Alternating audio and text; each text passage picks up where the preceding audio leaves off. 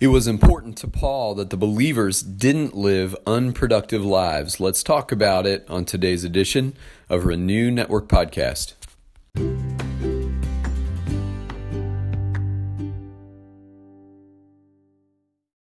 Good morning, my friends. It's Friday. We've made it through another week.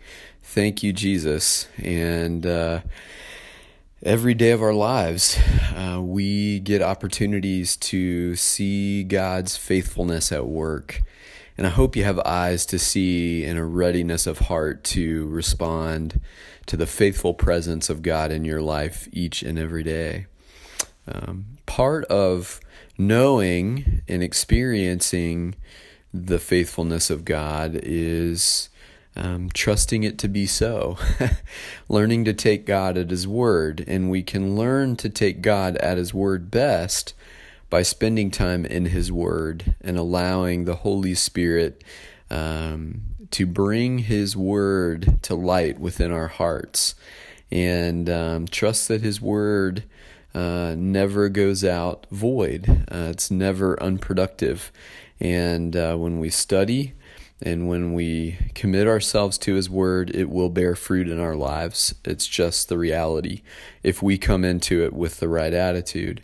We can stifle the word's transformative impact on our lives if we treat it as a quick checklist to-do item and then move on our way, rather than taking time to really simmer in the Word and to invite the Spirit to teach us through it. And so hopefully you'll take some time to simmer today and to really think and ponder what God's Word is saying. We are finishing up Titus chapter 3 today, which concludes the book of Titus, and we're going to be looking at verses 12 through 15. Let's pray together. Heavenly Father, thanks once again for seeing us through the week, and we're ready for the weekend. We're ready for some rest and some play, time with friends, catch up on the to-do list, all the things that the weekend is so important for. And we're also ready to shift our focus to an attitude of worship on Sunday, where we just kind of quiet ourselves and we come ready to be taught and to worship and to hear what you might speak into our lives as we gather among our fellow brothers and sisters in Christ. Lord, thank you for your word today. We pray that we would really just come and dig in and prepare to hear what you have for us. Tune our ears to the sound of your voice. We want to gain and gather all that you have for us as we study together today. We ask all these things in Jesus' strong name. Amen. All right, my friends, here's Titus 3, 12 through 15. Paul writes, "As soon as I send Artemas and Tychicus to you, do your best to come to me at Nicopolis, because I have decided to winter there. Do everything you can to help Zenas the lawyer and Apollos on their way, and see that they have everything they need. Our people must learn to devote themselves to doing what is good, in order to provide for urgent needs and not live unproductive lives. Everyone with me sends you greetings. Greet those who love us in the faith. Grace be with you all."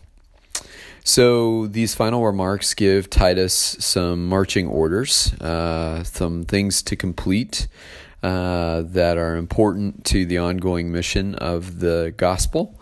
And Paul indicates that he's sending two people there to Crete, Artemas and Tychicus.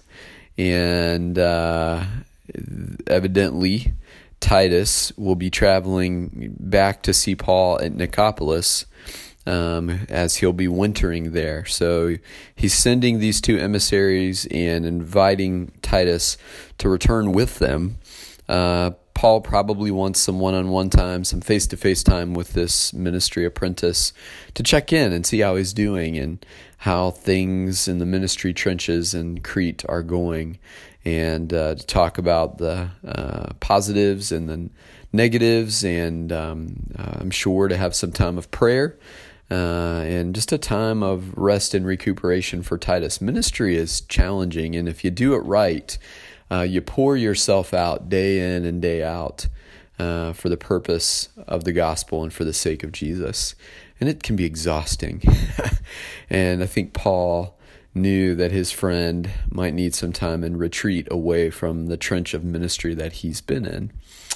He also encourages Titus to do everything to help Zenas, the lawyer, and Apollos on their way and see that they have everything they need. In other words, provide for them as they prepare to journey out.